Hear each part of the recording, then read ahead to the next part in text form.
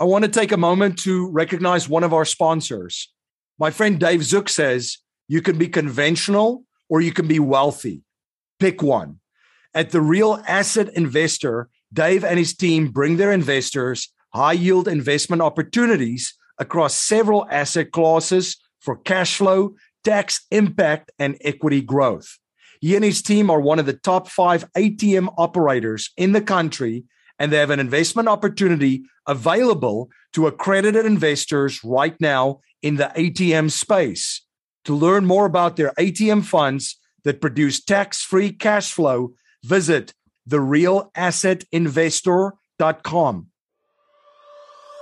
Welcome to the Cashflow Ninja, the podcast sharing how to create and grow income streams and manage, multiply, and protect your wealth in the new economy. Are you tired of trading your time for money? Do you desire freedom today instead of retirement in 10, 20, or 30 years? I'm MC Laubscher, and this is the Cashflow Ninja.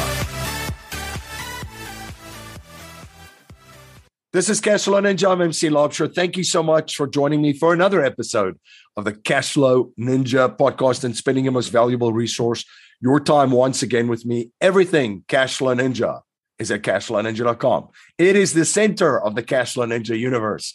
There are more than 850 podcast episodes, tools, resources, programs, and of course, you could grab a copy of my book, The 21 Best Cashflow Niches. It's at cashflowninja.com or on amazon.com. When you do grab a copy, screenshot a proof of your purchase, send it to my team at info@cashflowninja.com, and we will give you access to a digital version if you want to read it on Kindle. Audio version, if you would rather listen to it while driving in your car or working out or relaxing.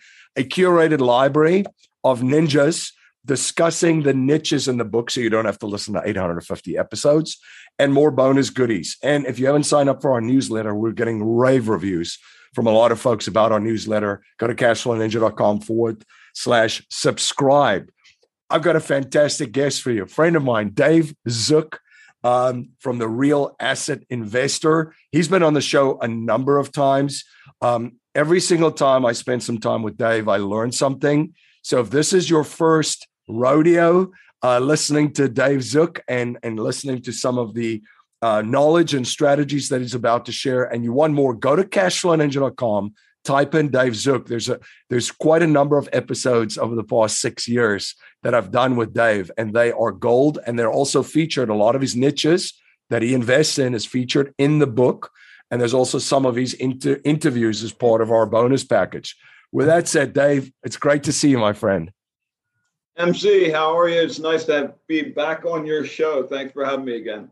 Yeah, absolutely. Now, for folks not familiar with who you are and what you do, can you please share a little bit about your background and just what you get involved with these days? Yeah, so I was, fortunately, I was part of a family growing up that was very entrepreneurial and business friendly. My dad actually bought the family business the year I was born. So I grew up in the modular building business, and I watched my dad, who was a very successful business owner. I watched him invest his money into real estate, primarily farms and land, and he bought some single family homes, and I watched him self-manage those single family homes. And I just decided early on that I was never going to do that. I was never going to be a real estate investor. I had seen enough. That was not going to be me. But years later, a couple of years later, after building several successful businesses and getting myself in a position where some of those businesses were doing really well, I got a tax bill. Got a tax bill. It ended up being around $500,000 more than a decade ago. And I just, I was having all kinds of fun building those businesses.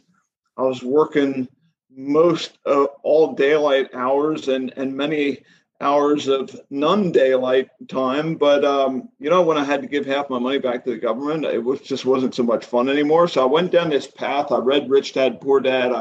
I saw him, I heard him making a statement of how you can make millions of dollars a year and pay no tax illegally. It drove me crazy.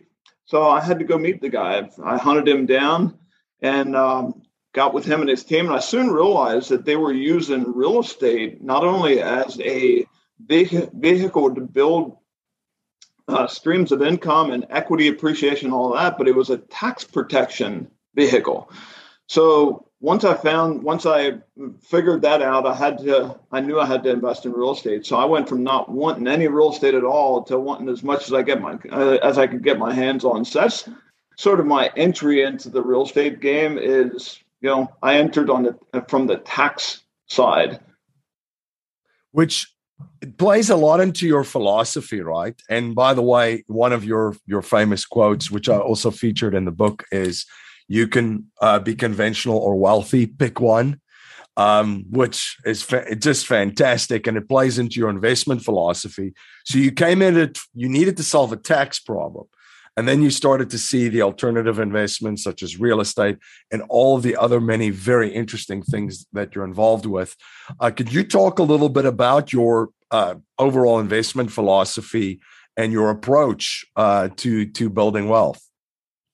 Yeah, so conventional, in going along with that quote, when I think about conventional, I think, okay, what is conventional? Conventional to me means that the masses are doing it. If you see something that the masses are doing it, that's conventional.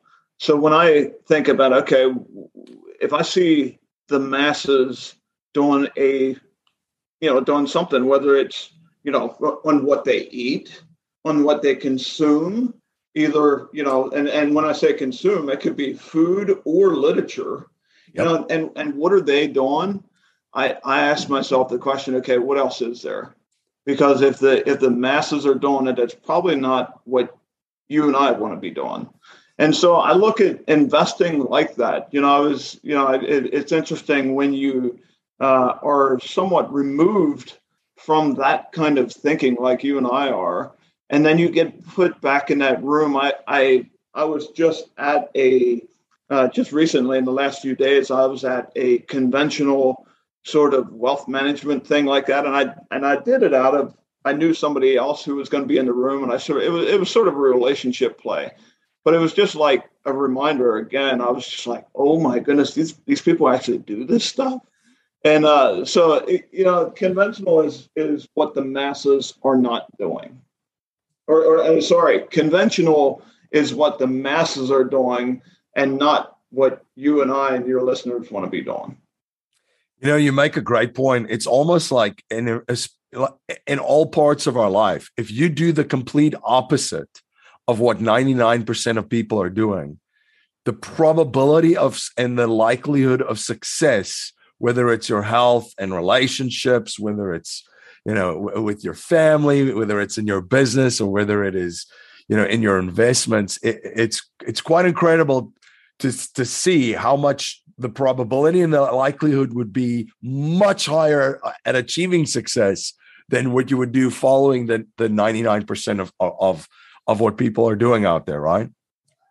Absolutely. And I would guess that people listening to this show have no interest in that, or if they're putting in the time and consuming this kind of stuff, the kind of stuff that you're putting out there, I think we're talking to the right people here. Yeah. So an example would be, here's one of the things, staying on the tax from a tax angle, because you came into this world by trying to solve a tax issue, is the first, here's one of the conventional things, deferring taxes. Especially with 401ks and IRAs and that kind of stuff, where if you look then at, okay, what is the 1% doing? Well, number one, they're trying to figure out how to legally pay as little taxes as possible. And there's a lot of ways to do that. It all leads to providing more value to the marketplace. Guess what? You pay less in taxes, almost nothing legally. And then also paying taxes now and controlling taxes versus the conventional, I'll just max out my 401k. I'll just max out my IRA. I get a write-off now, Dave. I get a write-off. I get to write that off my taxes now. Deferring at 20 to 25 to 30 years. I mean, if you look at the monetary and the fiscal policies, let's just pick your country. We're in the United States. It's almost insane to want to do that, right? Deferring taxes which would be taxed at future tax rates, not even established 10, 15, 20, and 25 years from now. Yeah, and that's another sort of area of conventional wisdom. What is conventional wisdom? Conventional wisdom tells you that if you make a lot of money, you got to pay a lot of tax, right? And one of the quotes that changed my life was, I know Tom Wheelwright's been on your show. One of the quotes that changed my life was when he said, if you want to change your tax, you got to change your facts. And it was the first time in my life I realized that, okay, I'm getting taxed because of the way I'm doing business, because of the way I'm investing. And it was the first time in my life where I actually realized that my tax destiny was in my own control and not in the control of, legislation, Congress, Democrats, Republicans. Once I realized that it was up to me, everything changed. I realized I was in control of my own destiny. So that was also one of the quotes that changed my life was, if you want to change your tax, you got to change your facts. And that ties into all of the many different asset classes that you've invested in, right? You have brought that philosophy of how do I structure this from a tax efficiency as efficient as possible within my strategy? How do I structure this as efficient for cash flow and then also an appreciation play? So you get sort of the trifecta, where most folks just try to buy things, hold on to them forever, and hope they go up to value and then get clobbered with the taxes, which they've deferred inside of the vehicle that it's in for the majority of folks. 15, 20 to 25 years from now, you're looking at how do I invest in niches, tax efficient as possible, cash flow efficient, and have a great appreciation play, right? Yeah, I people have asked me already, and this is going to sound selfish, but people have asked me about, how do I go about going out to the marketplace and finding these different asset classes for my investors to invest in. And I always tell them, it starts with me. I'm doing this stuff for myself. I'm controlling my tax liability by investing in these certain different asset classes, some of which, knock down the tax liability on your ordinary income. Some of them, 100% bonus depreciation. They'll knock down the tax liability on your passive income. It'll wipe out the, if you sell your business, your practice, or if you sell an apartment building that you own, some other investment, it'll knock down the tax liability on that capital gains. So there's different asset classes that will do different things. And so I'm doing this stuff for myself. And then when I find an asset class that I love and an operator that's top shelf, that's just first class, one of the best in the industry, I just bring it to my investor group and I share it. Yeah. That was one of the things that I've learned from you over, time flies, 6 years that I've known you too. And you have the ability and the knack to immerse yourself in a specific asset class, learn everything that you need to know to be really, really confident. And then you go find that cash flow ninja in that space. And then you eventually invest with them. And once you've achieved then success and have seen the fruits of it, you bring it to your group. How do you find, what are some of the things that you do to find these cash flow ninjas in these specific niches? So you're familiar with this, this community that we're in, this non-conventional community of investors that we're in. It's a pretty small space. Yep. And so one of the big shortcuts is having conversations within our community. And once you start hearing a name of an operator get floated around and you start hearing that name over and over, and I'm always much more interested in hearing what investors are saying about an operator than I am in hearing the operator talk about the operator. You know what Yeah. I mean? Like I'm much more interested in what that investor is saying. And once you start hearing all kinds of good things, like, man, I've invested with this group for the last 10 years, and we've been making, we've been doing very well in this certain asset class. After a while, it's just like, wait a minute, I gotta hunt these guys down. I gotta get with these guys. I want to be a part of whatever they're doing. And first you got to believe in the asset class. It's got to fit your philosophy and make sure that it does some of those things that we're talking about, whether it's building long-term appreciation, knocking down your tax liability, whatever that is. And if that's a fit, once you have that nailed down, that's a fit, and you start hearing a lot about the operator within that asset class, then it becomes, hey, let's have a conversation. I'll give you sort of an example. I started hearing about this operator in the self-storage space a number of years ago. I think it was 2017, 2018. And finally, it was like, I got to get with these guys. And self-storage had been sort of on my radar for a long time. And I just didn't really have a good entry point and didn't really know who to go to and who the best players were in the space. And so I already knew I liked the asset class. But when I started hearing all kinds of good things about this group, at some point I just said, look, I need an introduction. I got with them, met with the team, brought them up here to Lancaster and ran them, through this whole process. I've got a good friend in the self-storage space in Lancaster who's kind of the king of self-storage up here. And I took him to his office and we interrogated him, ended up doing a deal together. We just sold over the last 4 years. We've been building up our portfolio of self-storage facilities, and we just sold 26 of those properties now to a REIT out of Chicago. It was a $450 million deal. Ended up netting our investors a 30-some% annualized return. And so, when you get with the right team in an asset class that is known to deliver and perform very well, you just up your chances of winning by a multiple X. Yeah. And I have to say, one of my fond memories of all the stuff that we've done is taking a trip down to Fairfield, Texas with you.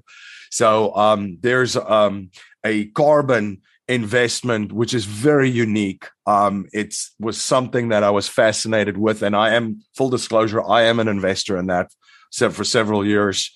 And have invested in different of those funds. But I went down there to Fairfield, Texas with Dave and other investors. And it was just great to see your due diligence process too, taking everybody through the due diligence process.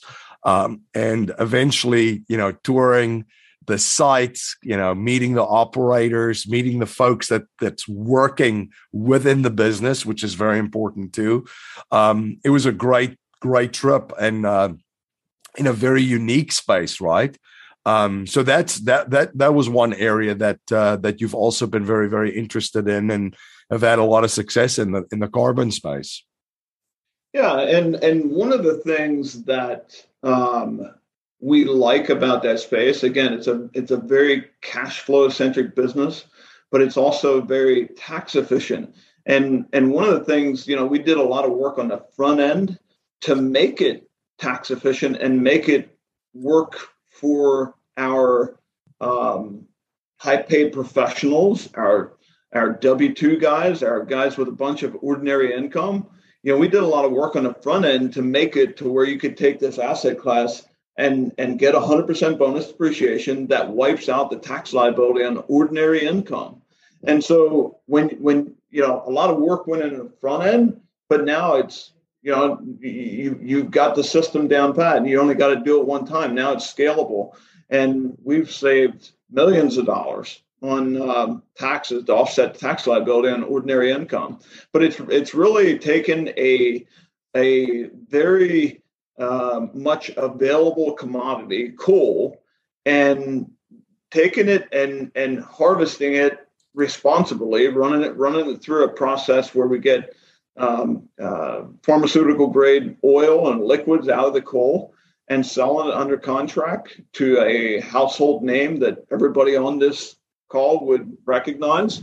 And but really getting creative with the asset class and being able to tweak it to the way that it worked well for us.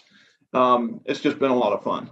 Yeah. And I have to say, that due diligence trip that we did and all the conversations that we had and looking at the deal structure, I mean, it was a fascinating experience. Everybody that was there too, they loved it. But it also gave you an insight of how many different angles there are that real pros and Cashflow ninjas such as Dave looks at. You know, there.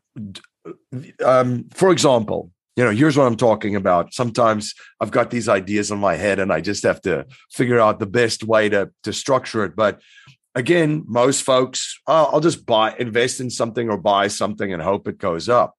Well, here's an asset class, energy, for example. Everybody knows oil and gas and coal and so forth, with great tax benefits if it's structured correctly. But there's risk involved, right? And besides, to get into the whole oil and gas thing now, whether it be exploratory or they found a well and, there's now a different play and a different company comes in and a different company comes in after that, there's a lot of risk involved.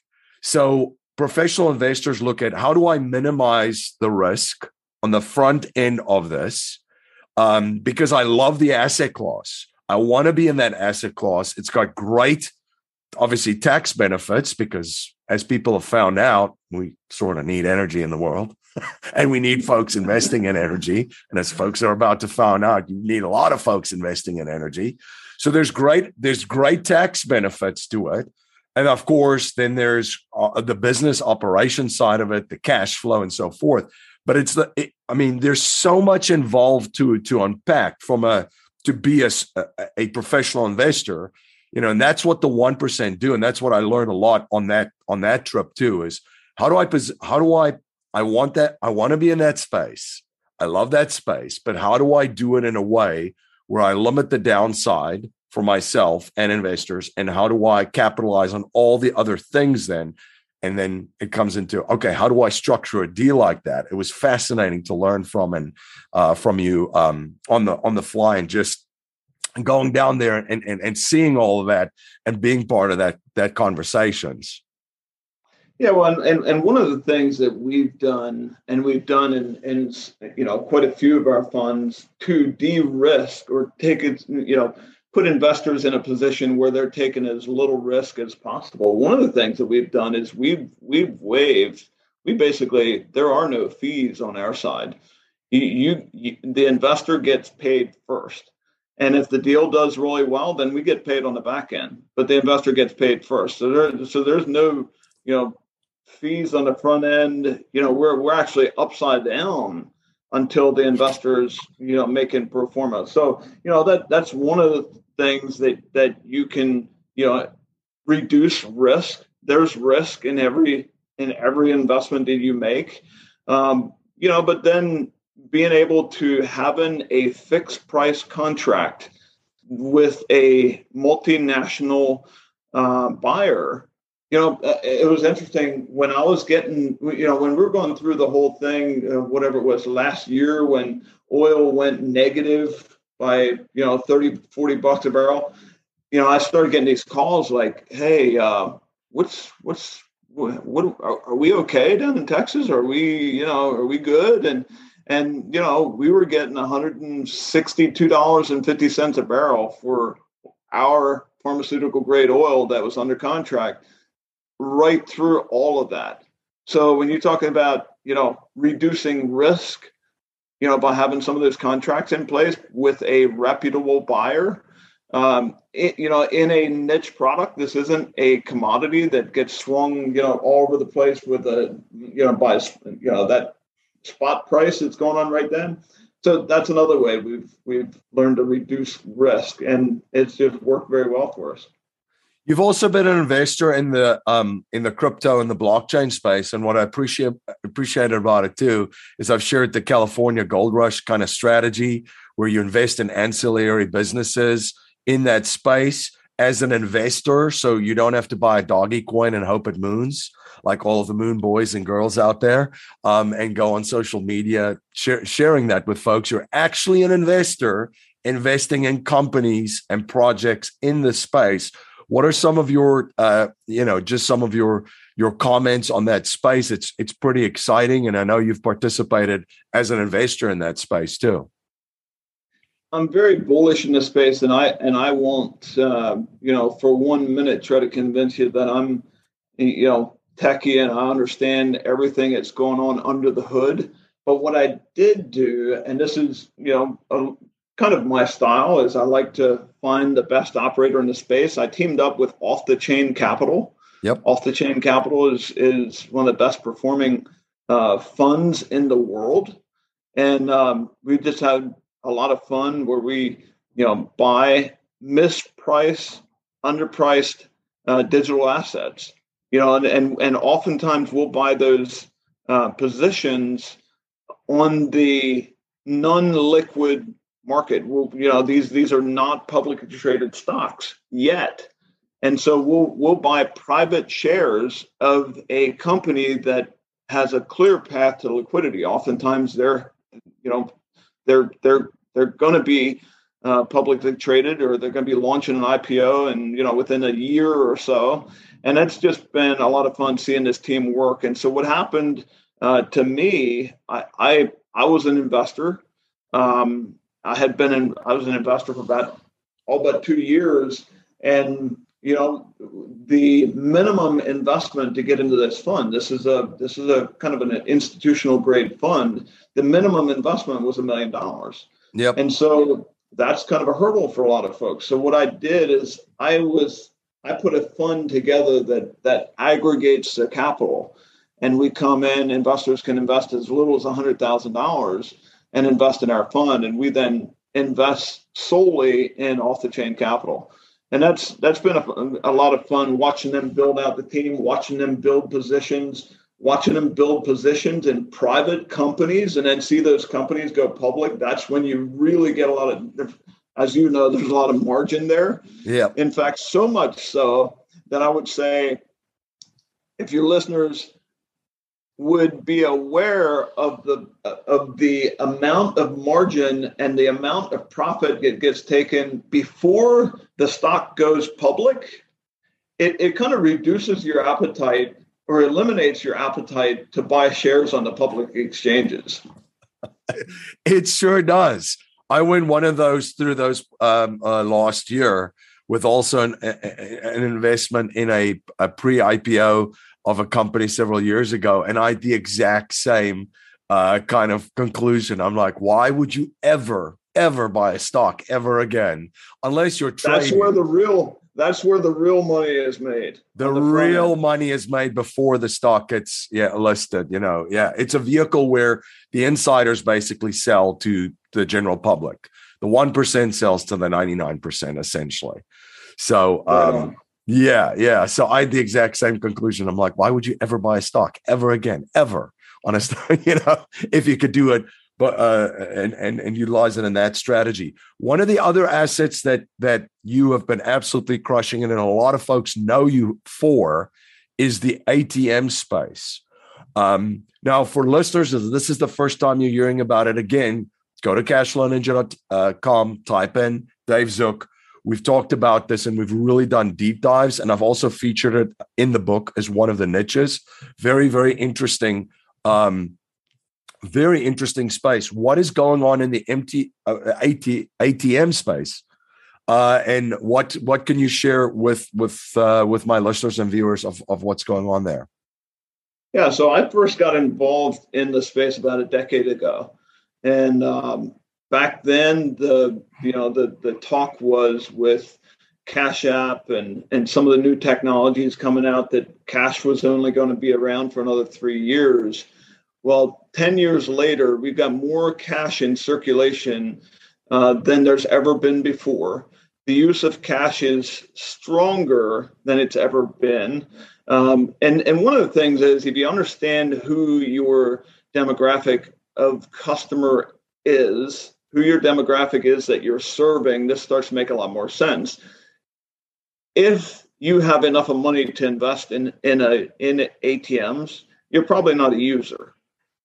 We're serving unbanked, underbanked, EBT card carriers, lower income, immigrants, people sending their money back home. This is these people's banks. And when you look at what's the fastest growing or one of the fastest growing demographics in the country, it's that group.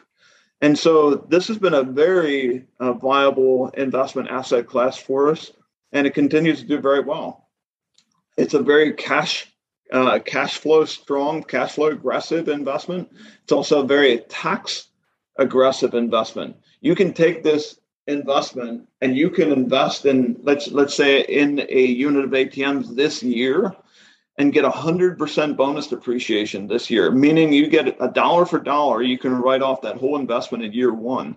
The other thing that MC, we haven't even discussed, I don't believe, is for the first time, we now have available to some leverage in the ATM space. So think about this, even at a 50% leverage, now if you can do 100% bonus depreciation on a unit of ATMs, what happens when you do a 50% LTV? Now you've got 200% bonus depreciation in year one.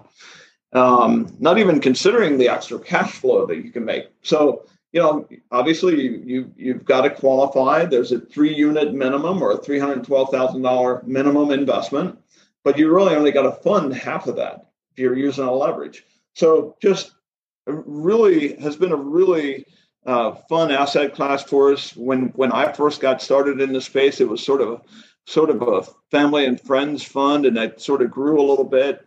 And then we really scaled the business. I was able to get in there and really help scale the company. And today we're one of the top 5 ATM operators in the country. Yeah, it's a very, very unique and interesting asset class. And as you mentioned, if you're listening to to us talk about this and you're watching this, you're probably not the prime, demographic using ATMs. There is a massively unbanked population, which you mentioned is just growing.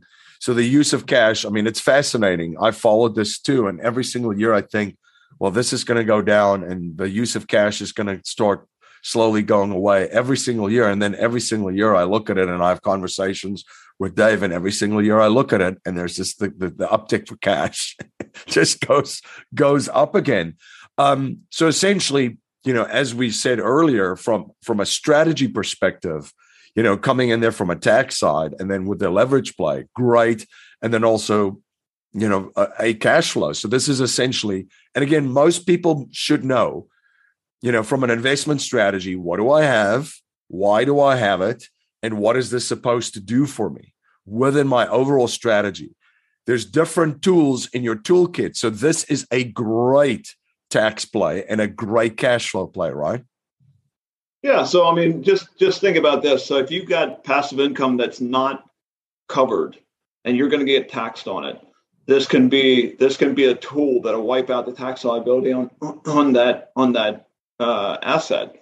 If you sold an apartment building and you've got a couple $100,000 profit, you can make an ATM investment and wipe out the tax liability on that profit. So there's all kinds of different ways, and that's beyond the cash flow that you get from this asset class. I mean, you got strong double-digit cash flow that you're getting from this on a monthly basis. So when you combine the cash flow and you combine that with the tax impact, you can get, from, let's just say you were to invest $104,000 into an ATM, into a unit of ATMs. That's one unit. That gives you 6 ATM machines.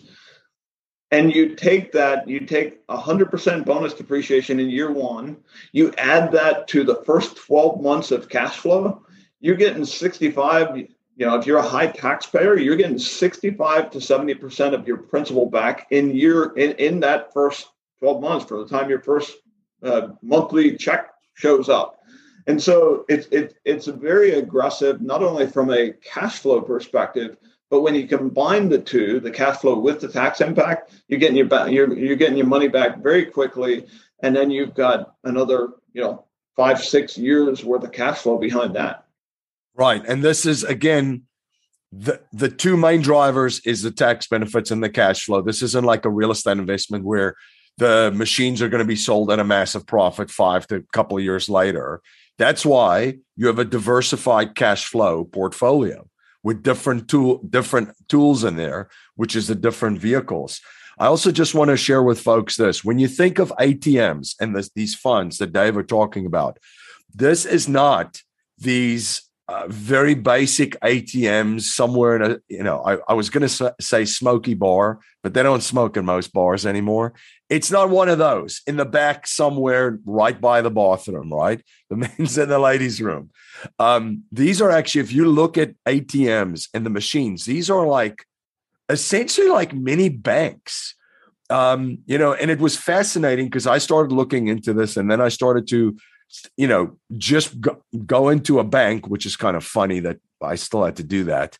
But I did a couple of years ago, actually physically go in, and I looked at the ATM was in there, and I looked at all these things that this ATM can do. And I'm like, why do I need to go into the bank? I could get everything here. I could make my deposits, my withdrawals, checks. I mean, there was almost nothing that ATM couldn't do. It's like literally this mini bank there.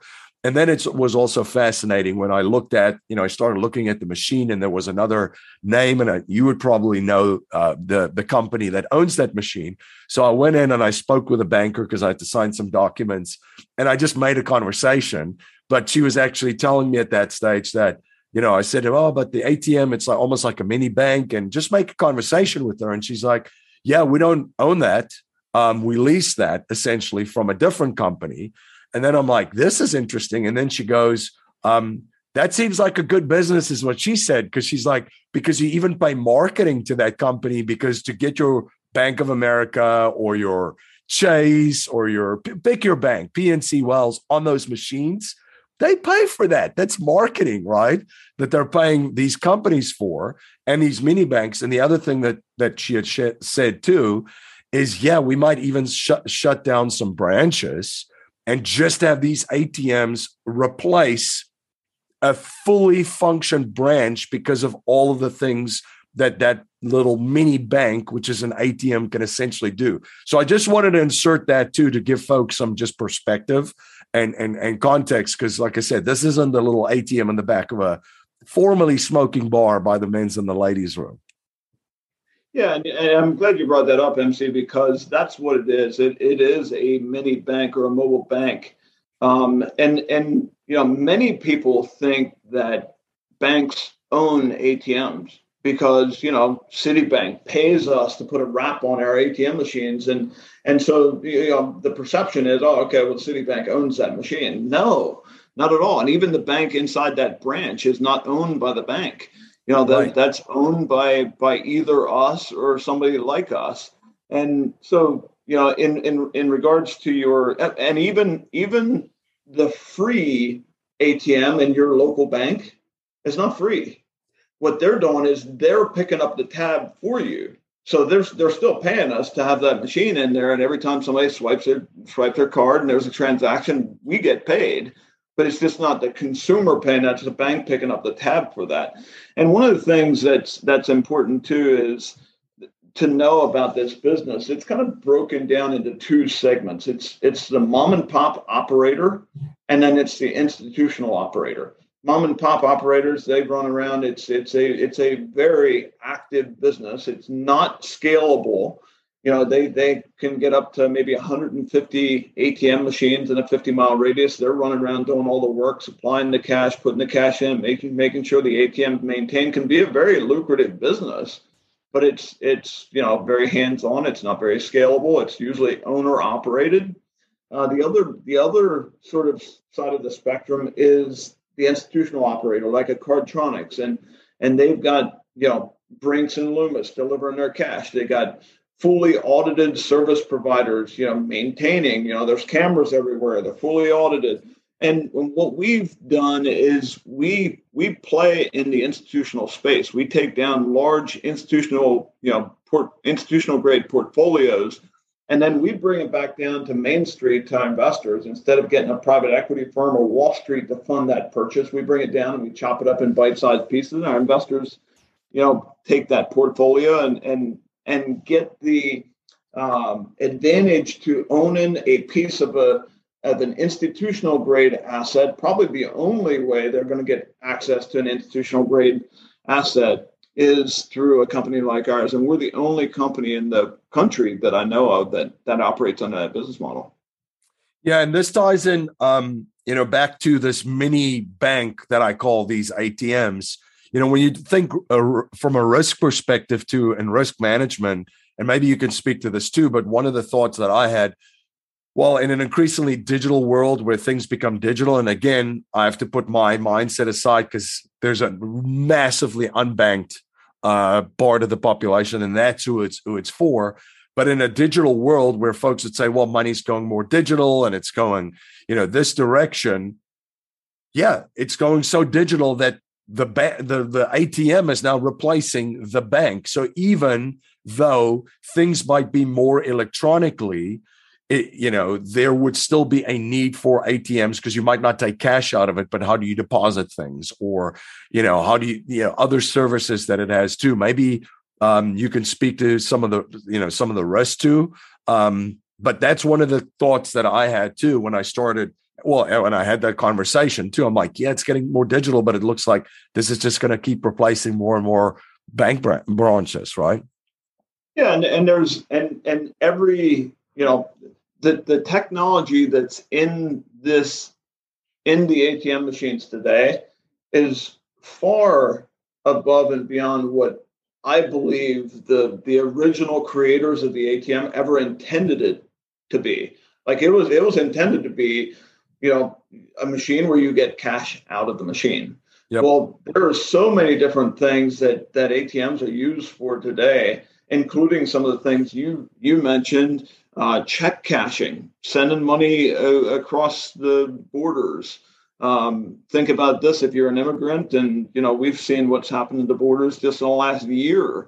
You're an immigrant, you're working here, and you want to send money back to your family. And you don't have to do the whole Western Union model where you got to give them 10% of your check to be able to send money back to your family. Now you can do it for $3 in an ATM machine. So the different uses, and those are increasing, by the way. I mean, there's a lot of our machines are crypto compatible, where you can trade cash for cryptos or something like that. So there's all kinds of different ways, and that list keeps getting larger, keeps growing about the types of things and the technologies that are available in these ATM machines. Yeah, absolutely. What are some of the other things that you're seeing right now in the economy?